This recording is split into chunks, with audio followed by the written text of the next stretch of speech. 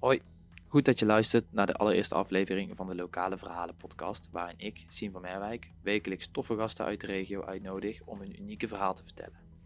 Vandaag de gast zijn Joey Voermans en Akram Abdou Ali, beter bekend als het duo Dansado en de Feestneger, en Moos van der Heijden, die sinds kort ook door het leven gaat als DJ Moskovic. Alle drie de gasten van vandaag hadden verwacht een bomvolle festivalzomer te hebben, maar door de coronacrisis gaat er geen enkel evenement of feestje tot 1 september door, wat in principe betekent dat alle drie deze heren zonder werk zijn komen te zitten. Een goed moment om te checken hoe zij dit gaan oplossen en wat het betekent voor hun carrières.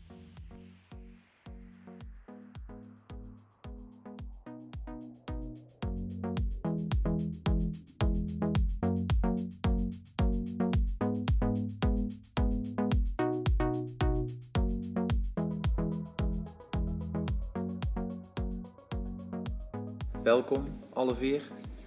En de eerste vraag is eigenlijk ook wel een heel belangrijke vraag. Zijn jullie allemaal nog gezond? Ja, dat denk ik wel. Als het goed is wel. Ja. Ik heb het nog niet laten testen, maar... Ja, goed om te horen. En dat willen we graag zo houden. Dus vandaar ook dat we wel enigszins gepastere afstand van elkaar zitten en deze ruimte hebben geregeld. In de Lunenburg zitten we. Rob Lunenburg, thanks. Is een vriend van jullie. Dus fijn dat we dankzij hem hier konden zitten. Zeker. Eigenlijk best wel typerend ook voor de situatie, want het is toevallig ook Koningsdag. En we zitten in een lege Lunenburg op Koningsdag. Als ik dat een half jaar geleden aan jullie had verteld, wat had je dan gezegd tegen mij? Even niet goed bij je hoofd was. Nee, want inderdaad, even kijken, afgelopen dinsdag heeft Mark Rutte gewoon bekendgemaakt dat alle evenementen tot 1 september niet door zullen gaan. En daarmee is eigenlijk ook heel het festivalseizoen van de baan. Is eigenlijk nooit begonnen in principe. Nee. Wat betekent dat dan voor jullie? Alle shows gaan in principe niet door, toch? Nee, gewoon werkloos.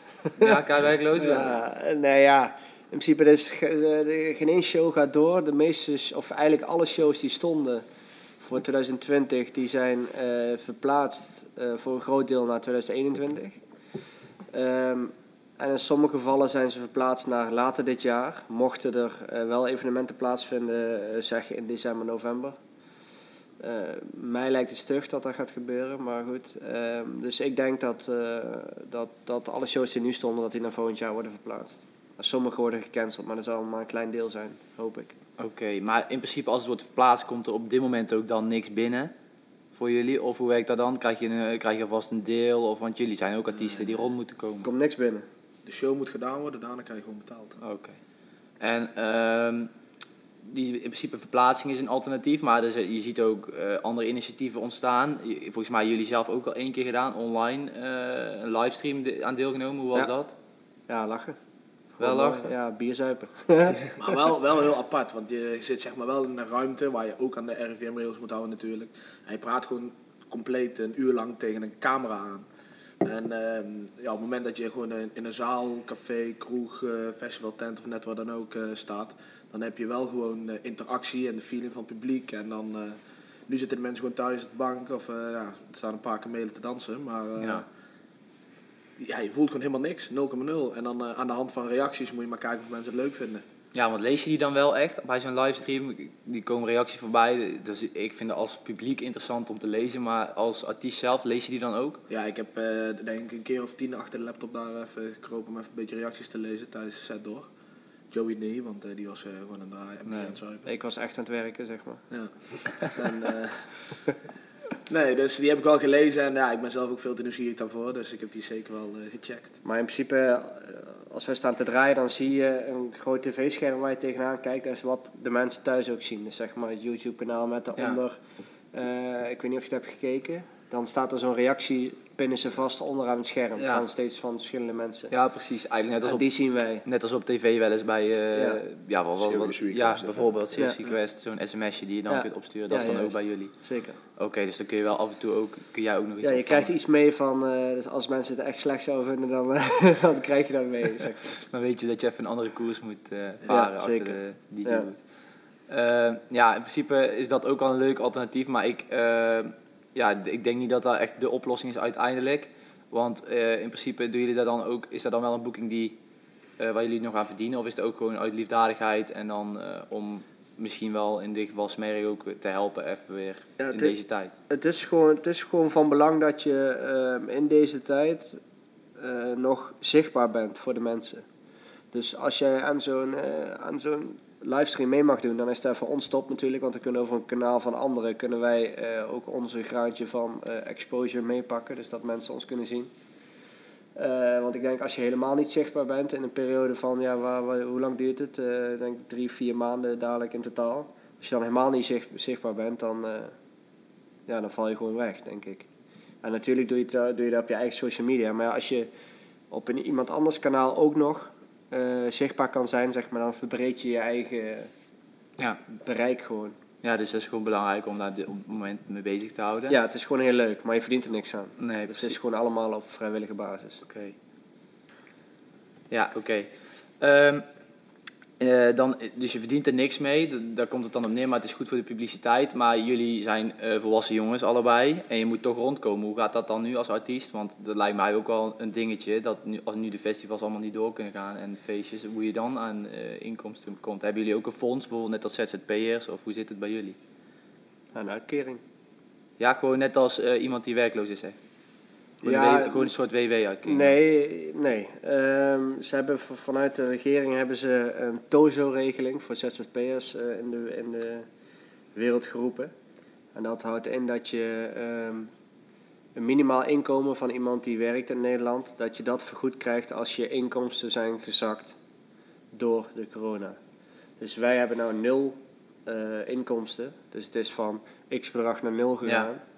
Dan kijken ze hoeveel inkomsten je nu nog hebt. Zeg, we hebben €300 inkomsten. Dan geven ze maximaal een bedrag van €1500. Dus het minimale bedrag wat iemand verdient in Nederland op fulltime basis.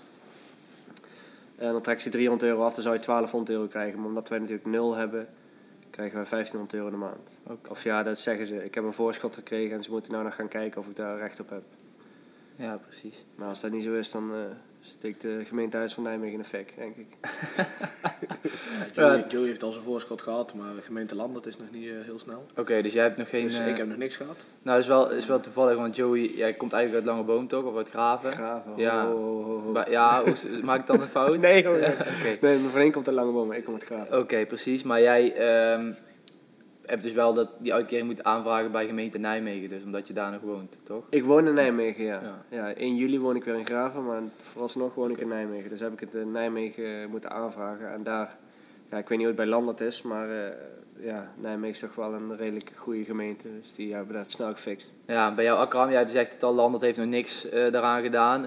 Is voor deze podcast misschien wat interessanter dan Nijmegen Landert, maar... Hoe zie je dat? Heb je er hard hoofd in of denk je dat het nog wel goed komt? Nee, ik heb zeker een hard hoofd in. Ik heb vorige week contact gehad met de gemeente. Maar we wachten even af hoe het zit met hoe het hele pakket dadelijk is nog... Zeg maar, de TOZO-regeling staat wel, maar is nog niet helemaal afgerond. Ja. En er zijn verschillende gemeentes. Ik ken ook een paar vrienden van mij uit de Achterhoek. Die hebben ook allemaal al een voorschot gehad en zo. En met Joey bijvoorbeeld een voorschot gehad. Maar die heeft nog eigenlijk geen bevestiging dat hij recht heeft op zijn uitkering.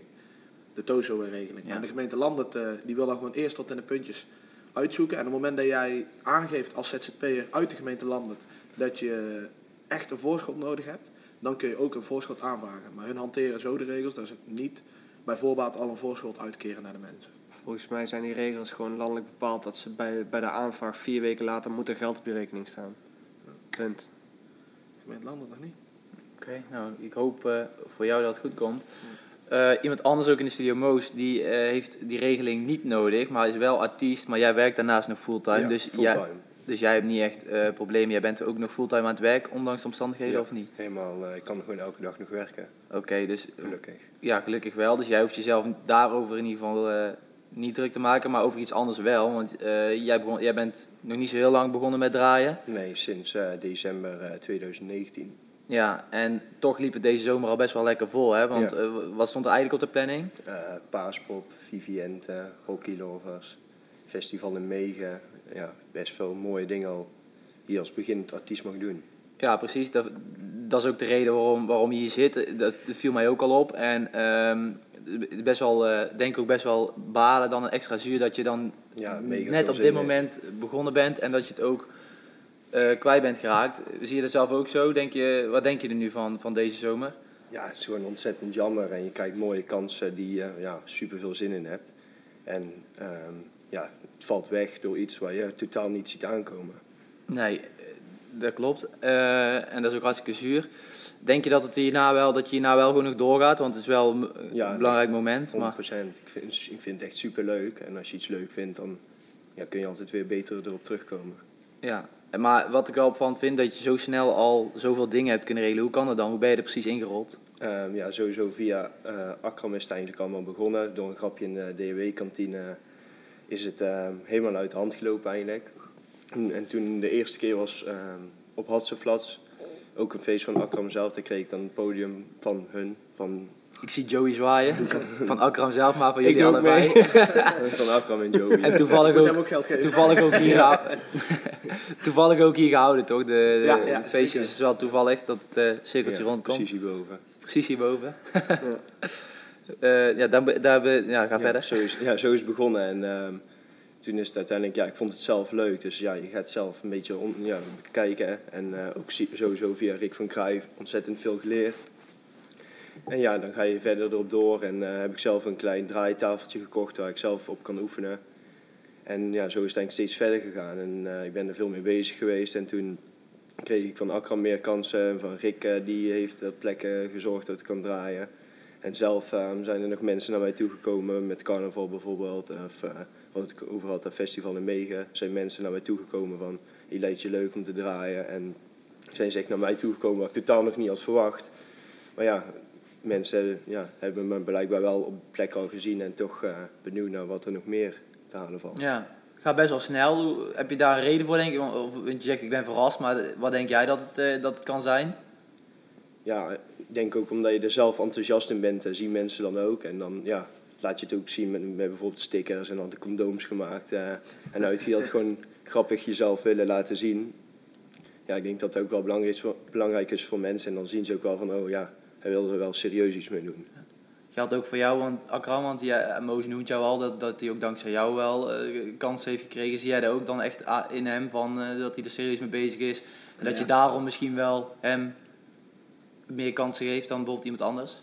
Ja, wat je bij Moos wel ziet is, wat hij zelf ook al aangaf, het is echt begonnen als een grapje. Want we komen uit Zeldorp en het was op een zondag in de voetbalkantine. En toen zei ik tegen Moos van, hey Moos, lijkt het je niet wel als je gewoon eens een keer gaat draaien? Want hij heeft natuurlijk, Moos gewoon een populaire jongen in de positieve zin. Gewoon iedereen hangt graag met hem en leuk ouwe hoeren.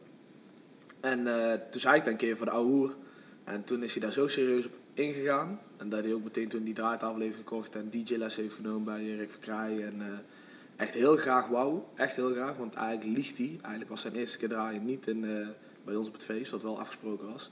Eigenlijk heeft hij toen al stiekem een keer in de raaf gedraaid. Omdat hij zo graag wou. Maar aan de andere kant zie je het hem daar ook wel. En heeft daar mij ook wel aan denken gezet om hem op plekken te vragen wat leuker zou zijn. Net zoals wij zouden, Joey en ik, met de Hatsflats, ons concept, een afterparty podium doen op de camping van Paaspop. Toen zeiden we ook tegen Moos van, vind je het leuk om op begin te draaien? En daar gun je ook wel zo'n jongen, dat hij is ook een paar keer met ons mee geweest en zo. En dan vraagt hij ook allemaal mega interessante vragen over een draaitafel bijvoorbeeld aan Joey. Kan Joey wel beamen, toen we naar Asten gingen.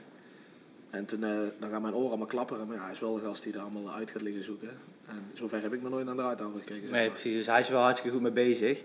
En ik vind het wel grappig dat je zegt, het is als grapje begonnen. En dan vraag ik me af, geldt dat voor jullie twee ook allebei? Of hoe zijn jullie bij elkaar gekomen dan, met z'n tweeën? Dat is alweer 5 jaar geleden, als ik me niet vergis, dat jullie zijn samen gaan draaien. Ja, iets langer.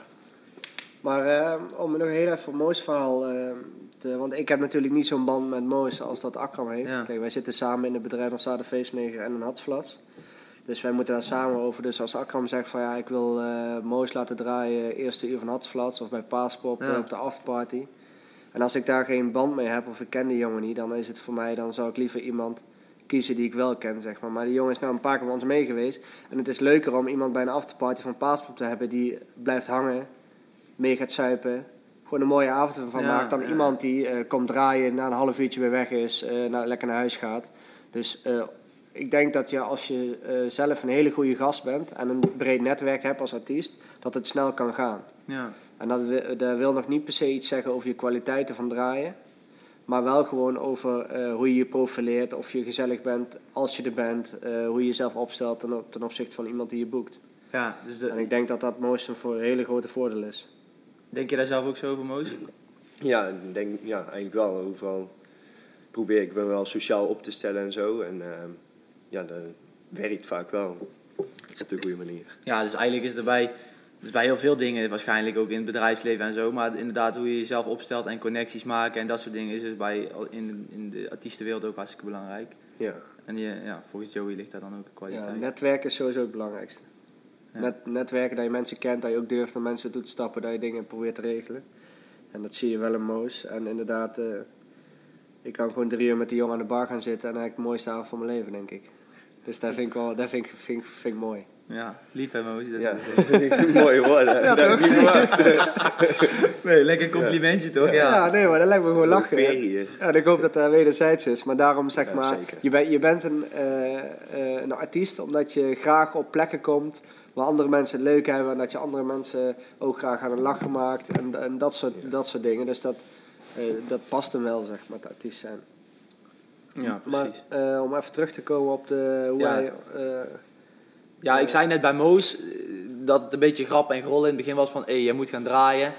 Maar volgens mij draaide je ook al voordat je met Akram was. Ja. Dus hoe is dat dan bij jullie gegaan? Het zal wel een ander verhaal zijn, dus daar ben ik ook wel benieuwd naar. Ja, volgens mij, heb ik het laatst een beetje uitgerekend, in 2021 draai ik 10 jaar.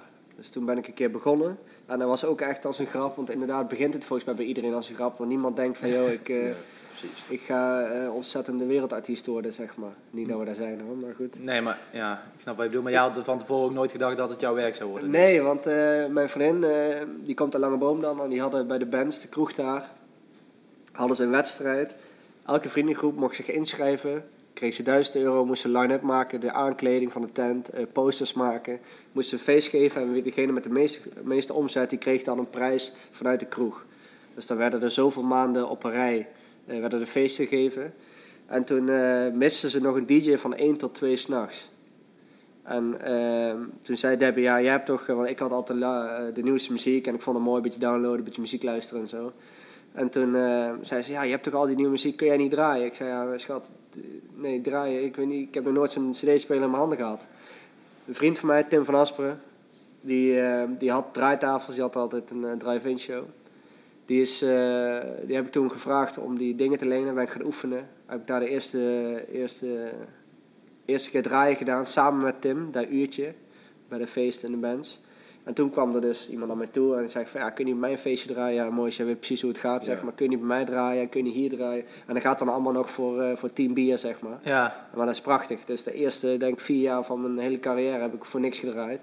Maar dat is wel waar je de uren maakt, waar je de mensen leert kennen. En op een gegeven moment heb ik iemand van de organisatie van Party Crew benaderd. Die deed feesten in de ambiance in Zeeland en op nog veel meer plekken. Daar mocht ik toen een keer uitproberen. En vanuit daar werd ik daar vaste DJ. En vanuit die feesten werden ook... die organisatie deed ook Hockey Lovers. In Groesbeek toen nog. Ja. En daar draaide ik vanaf het eerste evenement. En op een gegeven moment werkte Akram voor dezelfde organisatie als die feesten deden. En daar heb ik Akram leren kennen. Als jij hem dan even overpakt. Ja, want jij werkte daar gewoon ook? Ja, ik werkte daar gewoon als productiemedewerker. En ik had niks met muziek te maken.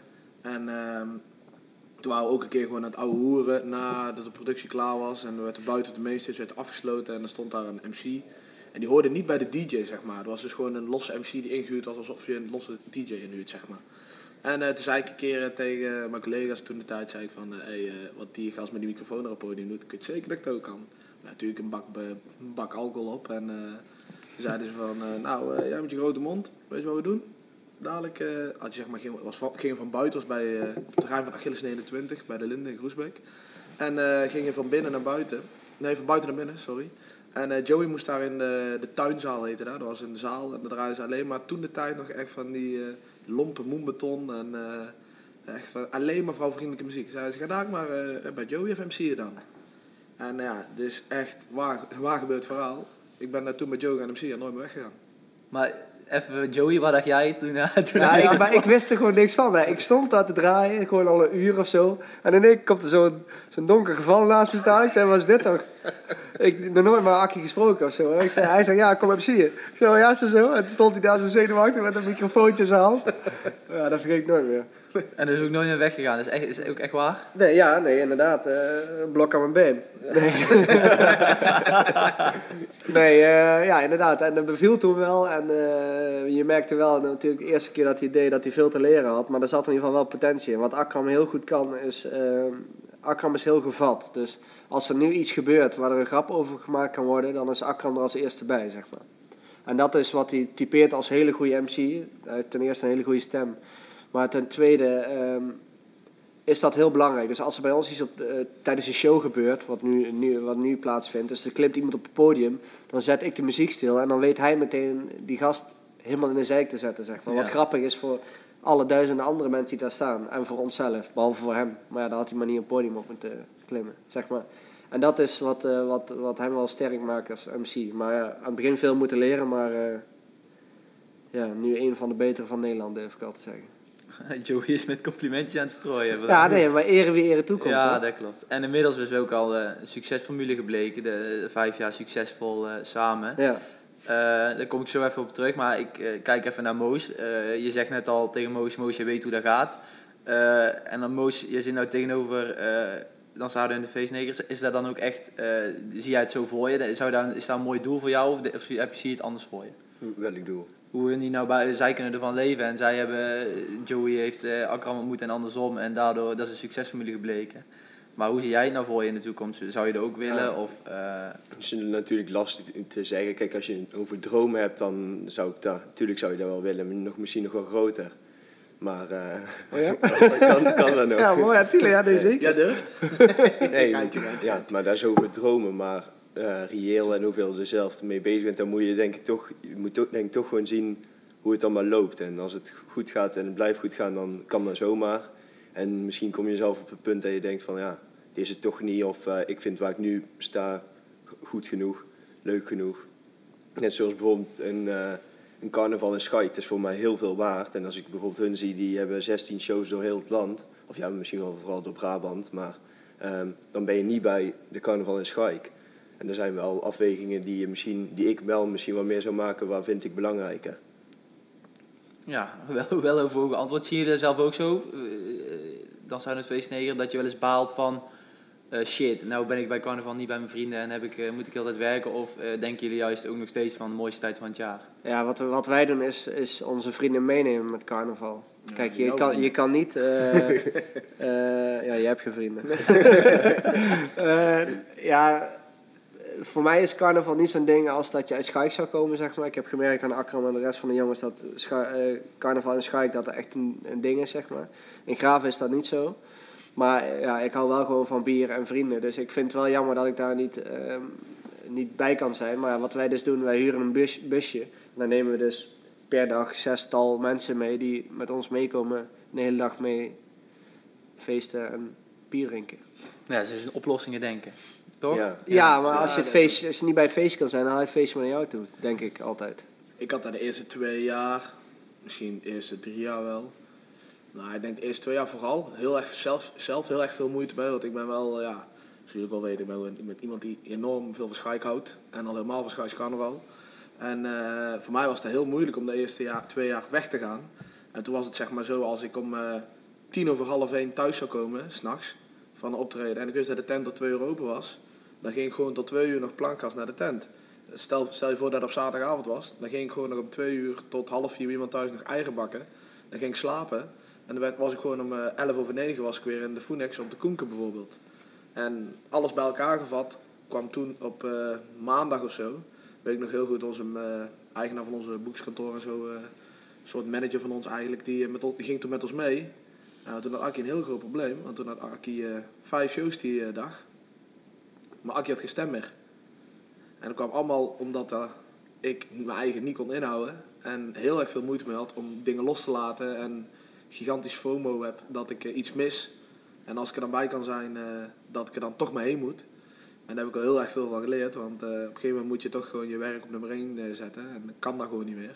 Dus nou ga ik wel gewoon, bijvoorbeeld op zaterdag bijvoorbeeld met de carnaval, beginnen wij vaak pas rond 4-5 uur, vertrek zeg maar, vanaf mij thuis.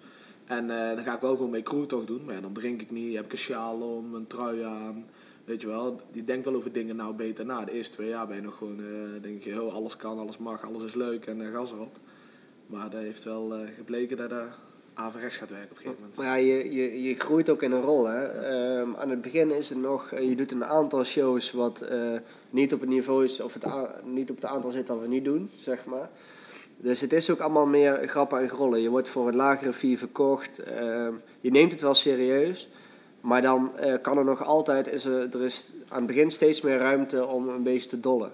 En ook als Akram aankomt bij een show en met een mindere stem, met carnaval, dan snapt iedereen in Brabant dat er bij ons er ook heftig aan toe gaat. Dat wij gewoon ook zuipen tijdens shows. En er is niemand die zou zeggen, tijdens carnaval in ieder geval, van oké, dat kan echt niet dat die jongen geen stem had of dat hij maar half te horen is en zo. Iedereen vindt dat gewoon prachtig. Behalve misschien degene die betaalt, maar kijk, tijdens een reguliere show zal dat niet voorkomen dat Akram geen stem heeft, want dan is de setting er niet na, zeg maar. Dus het hangt ook compleet van de setting af, van hoeveel shows je doet, wanneer je begonnen bent. En nu komt dat niet meer voor, ook niet met carnaval, dat Akram geen stem meer heeft. Maar toen kon dat nog gewoon prima. Ook al heb ik hem toen wel de huid volgescholden, maar... Ja, dat was... Ja, tuurlijk. Er moet gewoon gepresteerd worden. Mensen betalen voor ons en ik vind grof geld. Ik zou... wat wij nu vragen van optreden, zou ik niet aan jou durven vragen als je aan mij vraagt van wil je mijn feestje draaien. Gelukkig kregen de boekingskantoor dat allemaal. Maar het is gewoon veel geld. En als je veel geld vraagt, dan moet je gewoon presteren. Vroeger draaide ik voor €100, kwam ik 4-5 uur draaien in een kroeg, ging er mee op schoonmaken, reed daarna van Valkenswaard terug naar huis. Je hield je bijna geen stuiver over, maar het is leuk en je verdient een klein beetje geld. En toen wij de eerste keer werden geboekt als de Zaden Feestnegen, kosten we volgens mij €5,95, €600 dus. Toen ging het in één keer van €100 naar €600. Ja, dan moet je dus het niveau wat je levert op €100, dan moet je in één keer verwachten dat je €600 vraagt. Moet je dan ook je prestatieniveau 6 keer omhoog? Ja, dat gaat gewoon niet. Dus toen kreeg ik gewoon bij de eerste 10 shows gewoon paniek van ja, hoe moet ik leveren wat ze vragen voor €600? Van de andere kant bekijkt is het voor een kroeg-eigenaar voor €600 voor een uurtje vermaak van 2 van die blije tienissen. Ja, dat is niet veel voor een kroeg-eigenaar met een omzet. Als je 300 man binnen hebt staan, ja, dan is dat 1 pilsje per man, zeg maar. Ja. Dus dat is er wel te overzien. Maar toch, die druk op jezelf is dat heel anders. Nou, ik weet ook nog wel hoe dat scenario was op die maandag. Want toen was ik dus echt mijn stem kwijt. En toen hadden wij als thuisbasis, want ik woonde toen nog thuis. En hadden wij dus als thuisbasis, elke keer als we tijd tussen de shows hadden, de kelder van de Raaf. Bij Sissy mochten we daar dan, daar hadden we onze spullen en daar deden we dan eten en zo. En dan weet ik nog hoe ik daar zat. En toen moest ik echt mijn stem terug gaan krijgen. We moesten s'avonds nog 5 shows doen. En toen had ik gewoon een bak, even een emmer, zo'n frietemmer, weet je wel, mayonaise zit. Ja. Met heel kokend heet water en allemaal van die Vicks snoepjes erin. En dan een handdoek om mijn hoofd heen. En dan moest ik gewoon een kwartier lang in die emmer hangen met mijn hoofd. En dan, ik weet niet wie dat foefje... Dat is gewoon stoom, hè? Ja, maar ik weet niet wie dat foefje... Ik weet niet of het in Somalië bekend is, maar in Nederland is dat gewoon heel erg bekend. Maar ik weet niet wie dat foefje had bedacht toen we met die Vicks snoepjes moesten gaan doen. Maar je hebt ook gewoon Vicks half zo in plaats van... Ja, maandag met carnaval was alles dicht, hè? Moest gewoon op dat moment, hoge paniek, moest er iets geregeld worden. En zo heb ik volgens mij 5 keer boven zijn emmer gehangen, een nieuwe. En toen uiteindelijk had ik weer enigszins iets van stem. Maar dat gaat mij nooit meer gebeuren in ieder geval. Nee, was je ook al onder de indruk van Joey zijn woede toen? Ja, vooral van Wouter. Die was gewoon helemaal... We waren not amused. Ja. Nou ja, daar stond de eigenaar of een hele goede vriend en tevens eigenaar van het buskantoor. Ja, die was echt door het dolle heen, joh. Die dacht, wat is dit nou weer? Ik kom weer aan, hij had geen stem meer en we moeten dadelijk een paar €100 op gaan halen bij kroegen. Hoe gaan we dat doen? Zat hij dan te denken. En die werd helemaal gek. Ja, groot gelijk. Want als Akram niet in kan houden, je gaat een afspraak aan dat je gewoon moet presteren met shows. Ja, en als dat niet lukt, dan is dat Akrams fout eigenlijk. Ja, zie je, en Moos, krijg jij al paniek als je dit zo hoort? Beetje, we hebben net enigszins over het vooruitzicht gehad, maar als ik me niet vergis, ben jij nog ook heel onbevangen erin. En misschien zijn jullie daarin wel jaloers op Moos, dat hij nog, inderdaad, jij noemde net het voorbeeldje van in de kroeg draaien en dan op zijn kop naar huis en lekker draaien gewoon en meer niet. Maar andersom, krijg jij het dan al benauwd als je het ziet? Of denk je van, ik zou het ook wel durven laten allemaal? Ik heb durven laten. Ik denk het wel, als ik er echt serieus voor zou gaan, dan kan ik zulke dingen echt wel laten. Hè. Maar bijvoorbeeld, ik heb mijn stem niet nodig. Dus, Nog niet? Nee, nog niet, nee. Maar, Leg uit. Nou ja, kijk, het charmeert een DJ, vind ik tegenwoordig, als je gewoon als DJ zijn ook gewoon zelf kunt MC'en. Maar dan maak je jezelf wel overbodig, toch? Als ik me niet vergis wat je nu zegt. Ikzelf. Ja, maar bij als ons is iedere DJ dat zou kunnen, dan... In de act, dan zaten we in de feestnegen, hoor je 2 namen. In de act Moskovic is het 1 persoon. Ja. En als je daar een MC bij moet gaan zoeken, dan die MC wil ook steeds belangrijker worden. Dus dan moet daar ook iets mee gemaakt worden. Dus dan zul je of je eigen act aan moeten gaan passen, of gewoon zelf moeten gaan leren MC'en. En wat je tegenwoordig ziet, is gewoon dat heel veel DJ's gewoon zelf gaan MC'en. En dat vind ik gewoon zelf enorm vet. Dat vind ik gewoon, als je bijvoorbeeld zo'n Freddy Moreira kijkt, die doet gewoon altijd zelf MC'en. Er zit gigantisch veel energie in. En dat heeft gewoon zijn charmes. Ja, hoe zie jij dat zelf, Moos? Ja. Zie je het al voor je dat jij in dezelfde rol als Akram en Joey tegelijk achter de draaitafel staat? Ja, dat is wel makkelijk dan, maar... Je hebt dan wel jouw huidskleur is wel onze mix. Veel zonnebank. Ja. Nee, ik vind juist het tegenovergestelde van Akram... Of ja, ik vind het wel mooi als een DJ dat kan, maar ik vind het eigenlijk mooier als er zeg maar van 2 mensen energie komt. En van een DJ... En dan iemand die gek staat te doen op het podium en het publiek helemaal gek maakt. Dat vind ik ook juist heel mooi. Maar wat ik wel ook daarbij zeg is wel waar je over na moet gaan denken. Dan is iemand anders die eigenlijk jouw spot gaat wegpakken. Op het moment dat je op een evenement moet draaien, vind ik dan. Hè, en er is daar een MC gewoon geboekt, zeg maar. Jij moet daar van 11 tot 12. Dan wil hij van 11 tot 12. Dat is een mooi moment van de avond, zeg maar. Dan wil hij ook gewoon gigantisch shine. Maar ja, ik of weet je niet of echt dat een goede MC hebben. Ik weet niet of dat echt per se slechter maakt. Dit kan je ook juist beter maken. Ook al Zit zeker wat in. Ja. Ik zag Joey net al nee schudden. Wat denk jij, Joey? Want dit is gewoon een verschil in mening, denk ik. En dat is voor iedereen anders, lijkt mij. Ik zie jou nee schudden. Jij bent dus met Moos eerder eens dan met Akram misschien? Nee, ik denk niet per se met beide. Ik denk, als je op evenementen staat waar een MC staat, dan staat er vaak een MC voor de hele avond, zeg maar. Ja. Die ondersteunt gewoon de DJ. Die gaat niet shine liggen pakken de hele dag lang, zeg maar. Die zal dan misschien het laatste uurtje doen met een DJ die daarbij passend is. Maar net zoals wat met ons gebeurt, ik draaide gewoon prima in mijn eentje, zeg maar. Ik deed redelijk wat shows, ik verdiende wel wat geld, zeg maar. Maar het is ontstaan met Akkie erbij, zeg maar. Dus dat kan bij Moos, kijk, Moos draait net. Dat kan dadelijk ook ontstaan, dat er iemand komt die best wel een leuk stemgeluid heeft. Liefst nog uit de buurt.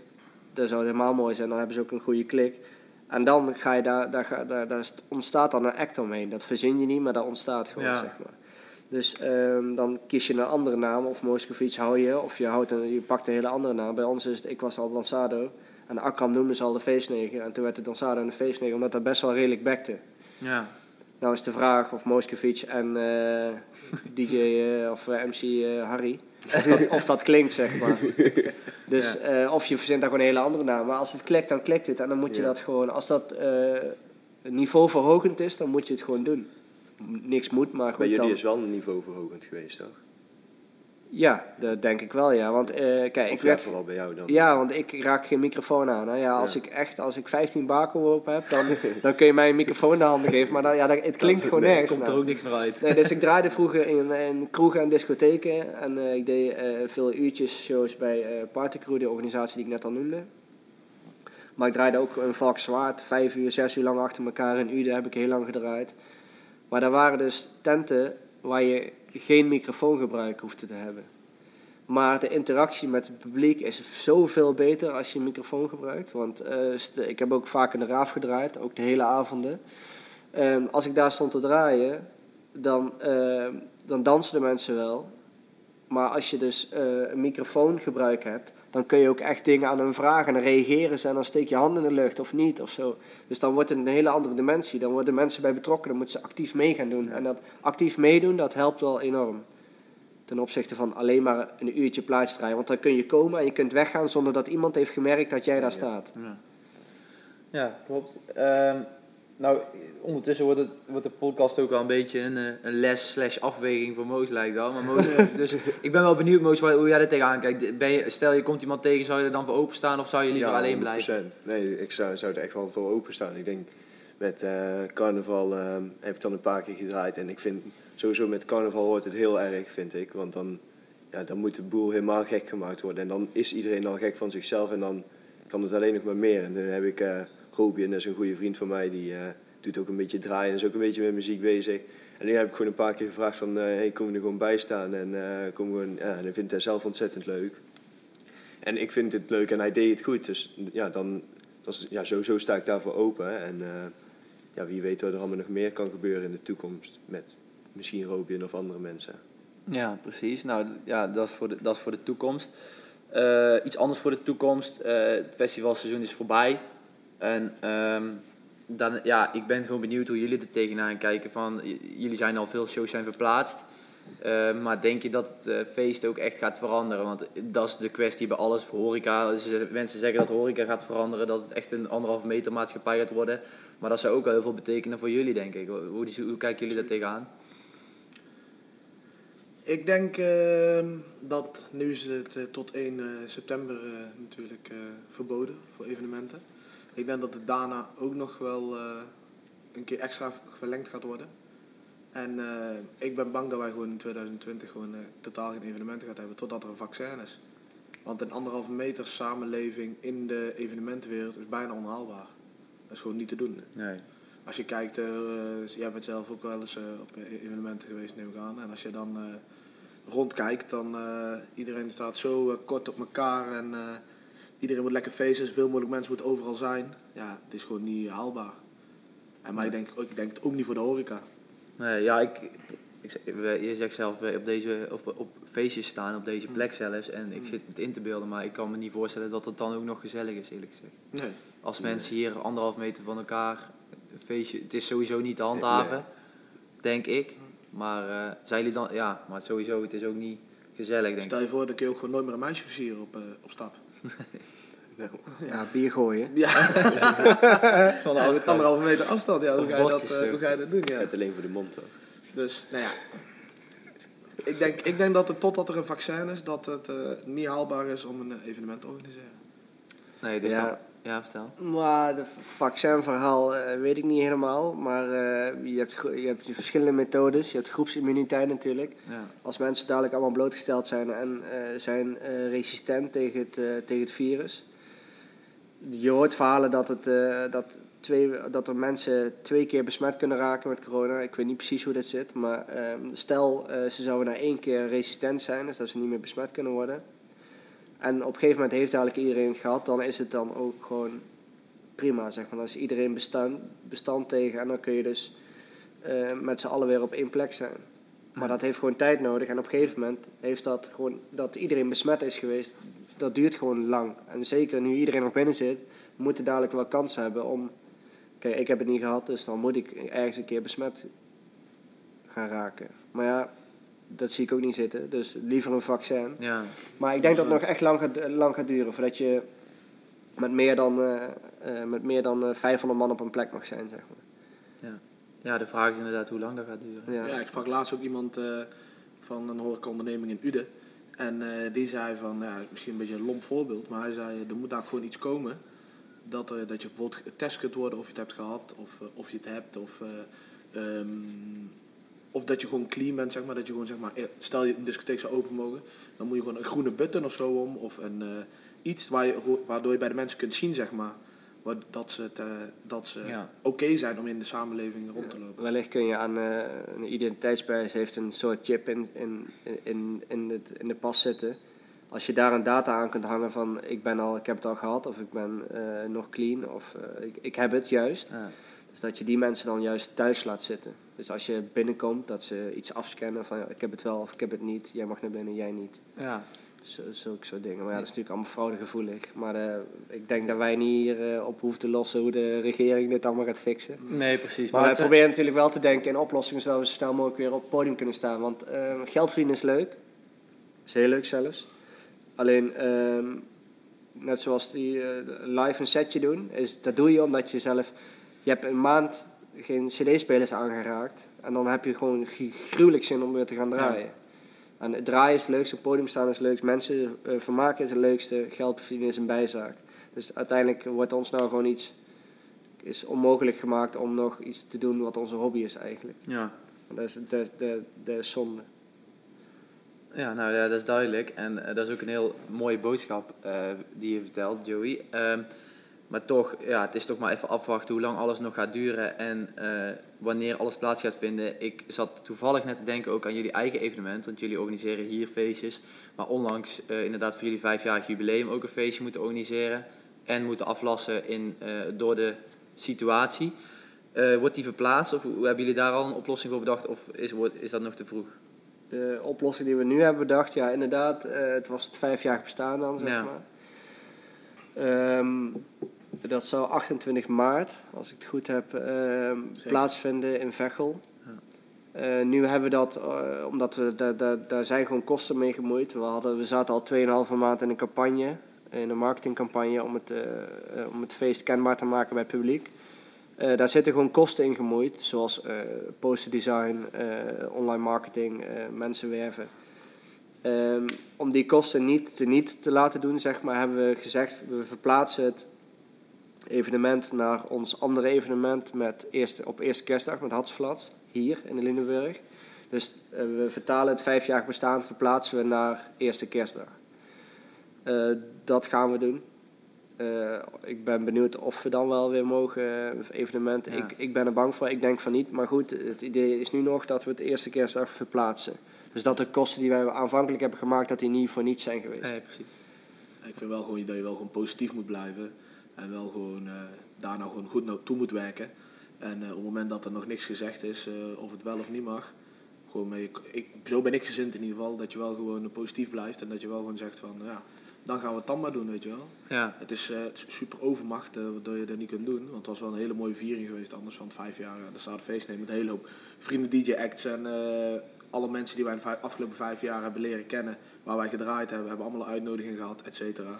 En nu moeten we dus verplaatsen naar kerst. Maar ik hoop gewoon dat we het met kerst in ieder geval wel kunnen doen. Ja, maar dat is ook wat jij zegt ook. Ja. Nee, ik hoop het natuurlijk ook. Maar jij bent positief, zeg je. Ik ben realistisch. Ik denk niet dat het plaats kan gaan vinden.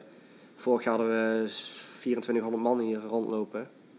Dat gaat het niet worden als je ziet hoe druk het dan is en hoe druk het in zalen is, hoe druk het op de gang is, hoe druk het bij wc's is. Ja, dit is, meer mensen kunnen er hier ook niet in, dus wij zijn altijd uitverkocht, gelukkig. Maar ja, ik zie het gewoon niet voor me dat zoveel mensen zo dicht op elkaar staan, nu nog. Zeg maar, als er geen vaccin is, als er geen groepsimmuniteit is, dan is het gewoon ondenkbaar dat het in de 25 december, dat het hier gewoon 2400 man rondloopt. En iedereen elkaar maar gaat liggen zoenen en zo allemaal. Ja. Want volgens mij gebeurt dat. Boos, kijk je even aan. Ja. Nee, maar ik bedoel er meer mee te zeggen, zeg maar, om het project zeg maar, niet helemaal niet te laten vallen. Is wel gewoon leuk. Ik blijf daar positief in, zeg maar, om gewoon naartoe te werken naar kerst. Ja, en als het niet zo mag zijn, ja, dan, wat Joe ook zegt, realistisch gezien kan het eigenlijk niet. Nee, misschien verplaatsen we daarna wel weer verder. Ja, dan doen we het gewoon 6 jaar bestaan. Het is wel leuk om even stil te staan bij wat wij nou al jaren doen. En dat andere mensen daar ook bij zijn, dat hun ons gunnen om daar langs te komen, dat vind ik prachtig. Zeg maar, dan zie je ook wat je teweeg brengt in deze regio qua act. Dus dan vinden mensen het leuk om te komen. En voor ons is het dan een soort bedankje dat iedereen altijd wil komen. En dan, want in principe aan zo'n evenement verdien je niet veel. Dat doe je gewoon meer om je mensen te bedanken die altijd komen en die je supporten, zeg maar. Ja. Ja, ik vond het wel bij jullie interessant dat je zowel als artiest en als organisator in principe in deze situatie nu zit. En dat lijkt me ook extra moeilijk misschien wel, omdat je allebei de kanten van het verhaal nu meemaakt.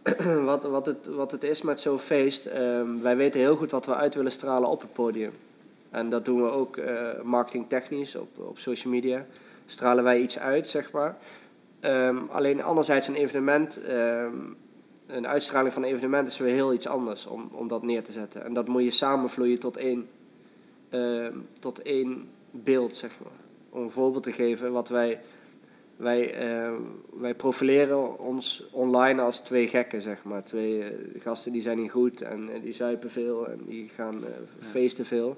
En dat moet je dan ook uitstralen op het evenement. Dus wat ik voor idee had, is een mooie, om bij de ingang een hele grote banner te hebben, waar je zeg maar in het achterste van Akram binnenkomt, zeg maar. Dus je loopt door een banner heen en daar is dan precies de uitsnede, is precies de achterste van Akram. Dat vond ik dan grappig, weet je. Dat is weer iets wat ons... Ja. En dan komen mensen binnen en denken ze meteen, ja, die gasten zijn zo gek, het is prachtig. Hier wil ik zijn, hier wil ik bier drinken. En dit was ook gewoon een idee wat echt was gebeurd op 28 maart. Ja, nou, dan missen dan de luisteraars. Ja, die banner hebben we er overigens nog niet besteld. Dus kan geregeld worden. Kan nog altijd. Als iemand hem thuis wil, dan even in de webshop. Moos? Nee. Moos, deur van de slaapkamer. Nee, inderdaad, maar ik hoop voor jullie in ieder geval dat het feest er nog gaat komen. En voor mezelf ook, want ik zou zelf ook in principe gaan. Dus ik hoop dat, en Moos denk ik ook. 100%. Ik weet, jij hoeft het niet te draaien als het goed is? Nee. Nog niet. Misschien kan dadelijk geregeld worden. Ja. Nee, maar zonder gekheid. Ik hoop in ieder geval dat voor iedereen ook die graag naar feestjes gaat, maar zeker ook voor jullie, dat het snel voorbij is. En want het hopen, ja. Deze situatie is voor niemand gewenst, maar ook zeker niet voor artiesten die ervan moeten leven, maar ook voor Moos, die een festivalzomer eigenlijk van zijn dromen misschien wel. Zeker. Tot nu toe. Dat was wel de mooiste zomer geweest. Verloren gaat, ja. Dus laten we hopen dat die dingen ook worden verplaatst voor jou. En dat je er volgend jaar gewoon mee verder kunt. Zeker. En voor Nassau en de Feestneger ook een voorspoedig verloop van de zomer. En dat we daarna gewoon weer naar feestjes kunnen. Ja, de vraag is, wat gaan we nou doen? Het is één groot zwart komende gat. tijd. Ja. Want kijk, voor mezelf denk ik natuurlijk wel na over wat de toekomst brengt. Je had het net over dat Moos naar ons kijkt van, zou je dat wel willen, weet je wel. Bijvoorbeeld een carnaval ga ik laten zitten voor 15 boekingen door heel Brabant heen. Of kijk je daar tegenop of zo. Nou kijk ik tegen Moos op, die werkt gewoon, die heeft precies. werk. Die verdient geld, zonder dat in de coronatijden zeg maar. Ik zit thuis op de bank. We krijgen wel een uitkering, maar die is tot juni. Ja. Wordt die verlengd? Dat is de vraag. Als die verlengd wordt, is dat prima. En ik zit natuurlijk niet elke dag te Netflixen, maar je gaat een beetje schilderen bij mijn schoonouders, weet je wel, van dat soort klusjes, gewoon om mensen een beetje te helpen en zelf bezig te zijn. Maar als die uitkering niet verlengd wordt, dan komt er dus geen geld meer binnen. Kijk, we hebben een mooi centje staan op de zakelijke rekening waar we onszelf wel van uit kunnen betalen. Een tijd, maar dat gaat geen half jaar duren. Dus zeg maar, als die uitkering wordt verlengd, zou dat super zijn. Daar zou ik echt de regering heel dankbaar voor zijn. Maar ik kan me ook voorstellen dat ze niet alle ZZP'ers nog 3 maanden lang kunnen steunen met €1500 in de maand. Dus dan wordt het gewoon solliciteren of zo, ergens gaan werken. Dus jullie denken er ook al beide serieus over na om gewoon aan het werk te gaan weer? Ja, ik heb gelukkig in de tussentijd nog een opleiding afgemaakt. Dus ik zou in principe voor mijn papiertje gewoon kunnen solliciteren. Alleen is de vraag, is er dan maar werk? En, ik denk van wel, maar... Ja, dat is wel een spannende tijd dan nog voor jullie. Kijk je daar dan ook extra tegenop, omdat je het gewoon helemaal niet gewend bent? Ik kan me voorstellen dat het ook een heel ander ritme is. Je bent niet gewend om misschien gewoon maandag tot en met vrijdag te werken, het weekend vrij te zijn. Het is juist in het weekend misschien moeten jullie vaak vooral in de zomer is het gewoon maandag tot met zondag. Wij zijn gewoon 3 maanden lang gewoon maandag tot met zondag of bezig met werk, of gewoon aan het werk, of aan het reizen. Of gewoon altijd bezig, zeg maar. Dus nou ga je gewoon 3 maanden lang in een gigantisch zwart gat vallen. En dan zal er gewoon moeten gewerkt worden. Maar wat het ding ook wel is, wat ik zo links en rechts een beetje terug heb gehoord, als mensen een beetje gaan solliciteren nu. En dadelijk zou alles weer ooit zo zijn zoals het zou zijn. Om dan weer weg te gaan ergens is ook weer een ding. Snap je wat ik bedoel? Heb je weer iets opgebouwd, een hele periode. En dan moet je daar weer weggaan. Dus de vraag is, zal het ooit gaan worden zoals het was? Ja, ik kan me voorstellen dat, daar heb ik natuurlijk zelf ook nog al over nagedacht. Wat Akram al zegt, je komt bij een bedrijf binnen, je gaat er 5 dagen in de week werken, je bent loyaal. Ik heb een mega loyaliteitsgevoel. Dus als ik ergens kom, dan vind ik dat prachtig om daar te zijn en dan ga ik daar niet zomaar weg.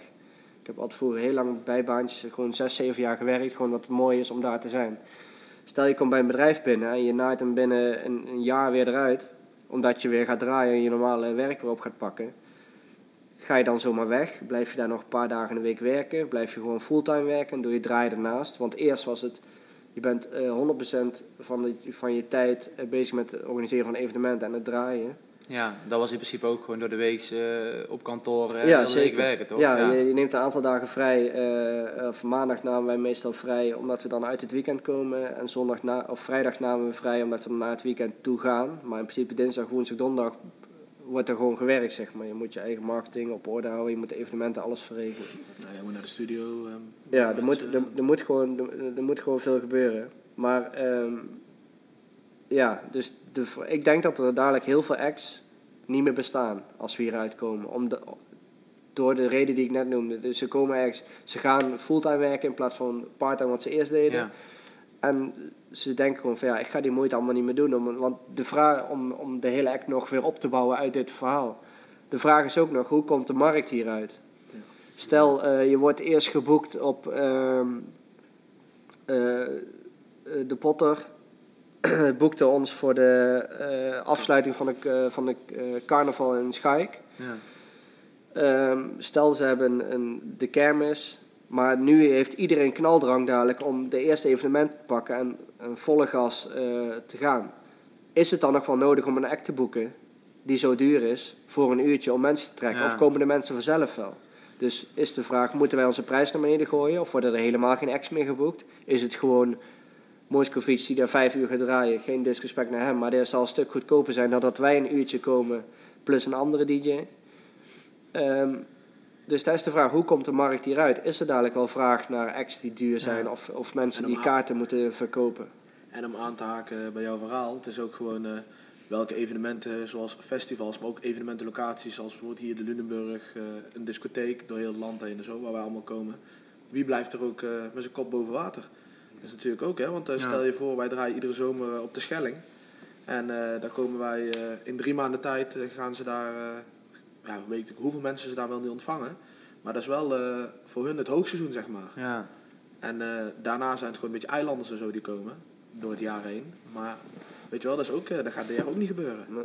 En kermissen in bepaalde dorpen. Of bijvoorbeeld de Nijmeegse Vierdaagse. Er zijn gewoon kroegen die daar van moeten leven. Hè, wat daar in 7, 8 dagen per jaar binnenkomt. Dus ja, ik ben ook heel benieuwd hoe dat dadelijk is. Voor de horeca, maar ook voor ons, zeg maar. Hoe het gaat zijn met locaties. Ja, want stel er vallen een heleboel horeca-locaties en evenementen af. En er zijn wel heel veel artiesten. Dan zal de vijver waarin zij vissen veel groter worden relatief. Dus dan hebben jullie ook een minder kans. Dus dan de vraag gaat naar beneden. Dus je stelt je vraagprijs van een act. Die pas je aan op de vraag vanuit de markt. Als de markt halveert, dan kan het zomaar zijn dat je vraagprijs ook halveert. En als wij onze vraagprijs moeten halveren, dan kan ik niet daarvan leven. Vroeger kon dat nog wel toen ik studeerde. Ja, maar nu gaat dat wordt lastig. Nu is het fulltime job inderdaad. Ja, en wat dat betreft vind ik het ook wel mooi dat je zegt dat jullie allebei op verschillende manieren naar elkaar opkijken. En in deze situatie jullie juist graag in de schoenen van Mo zouden staan. En het liefst de hele week gewoon lekker bezig konden zijn met een baan. Ja. Dus besef jij daar zelf ook, Moos? Denk je wel van dat draaien was superleuk en dat mis ik hartstikke erg. Maar ik ben toch wel blij dat ik nou niet in de schoenen sta van de jongens tegenover mij. Ja, voor mij is het gewoon op dit moment zeker een hobby. En heb ik daarnaast gewoon mijn werk. En bij hun is dat eigenlijk samen. Dus en een hobby en een werk. Dus als dat allebei wegvalt, dan heb je je hobby die je niet meer kunt uitoefenen. Eigenlijk heb ik niks. En geen werk meer. Dus ja, ik ben wel blij dat ik kan gewoon nog geld verdienen. En ik kan het niet eens uitgeven. Dus voor mij is het echt ideaal, zeg maar, in dat opzicht. Maar het is gewoon een beetje...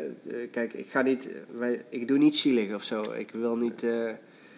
Ik wil hier niet de zielenpoot uit gaan liggen hangen. Maar het is natuurlijk... Het hoort gewoon bij het ondernemer zijn. Er zitten risico's aan. Kijk, als je goed onderneemt, dan verdien je veel geld.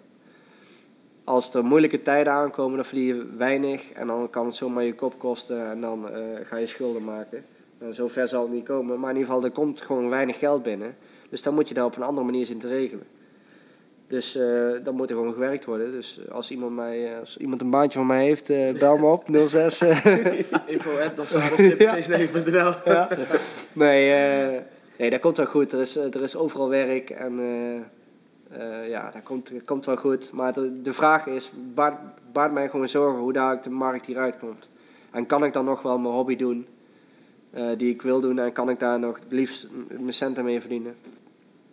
Ik weet het niet. Nee. Dat zal de tijd leren. Niemand weet het. Nee, het is een spannende tijd inderdaad. En ik hoop van harte voor jullie alle drie dat sowieso de feestjes zo snel mogelijk doorgaan.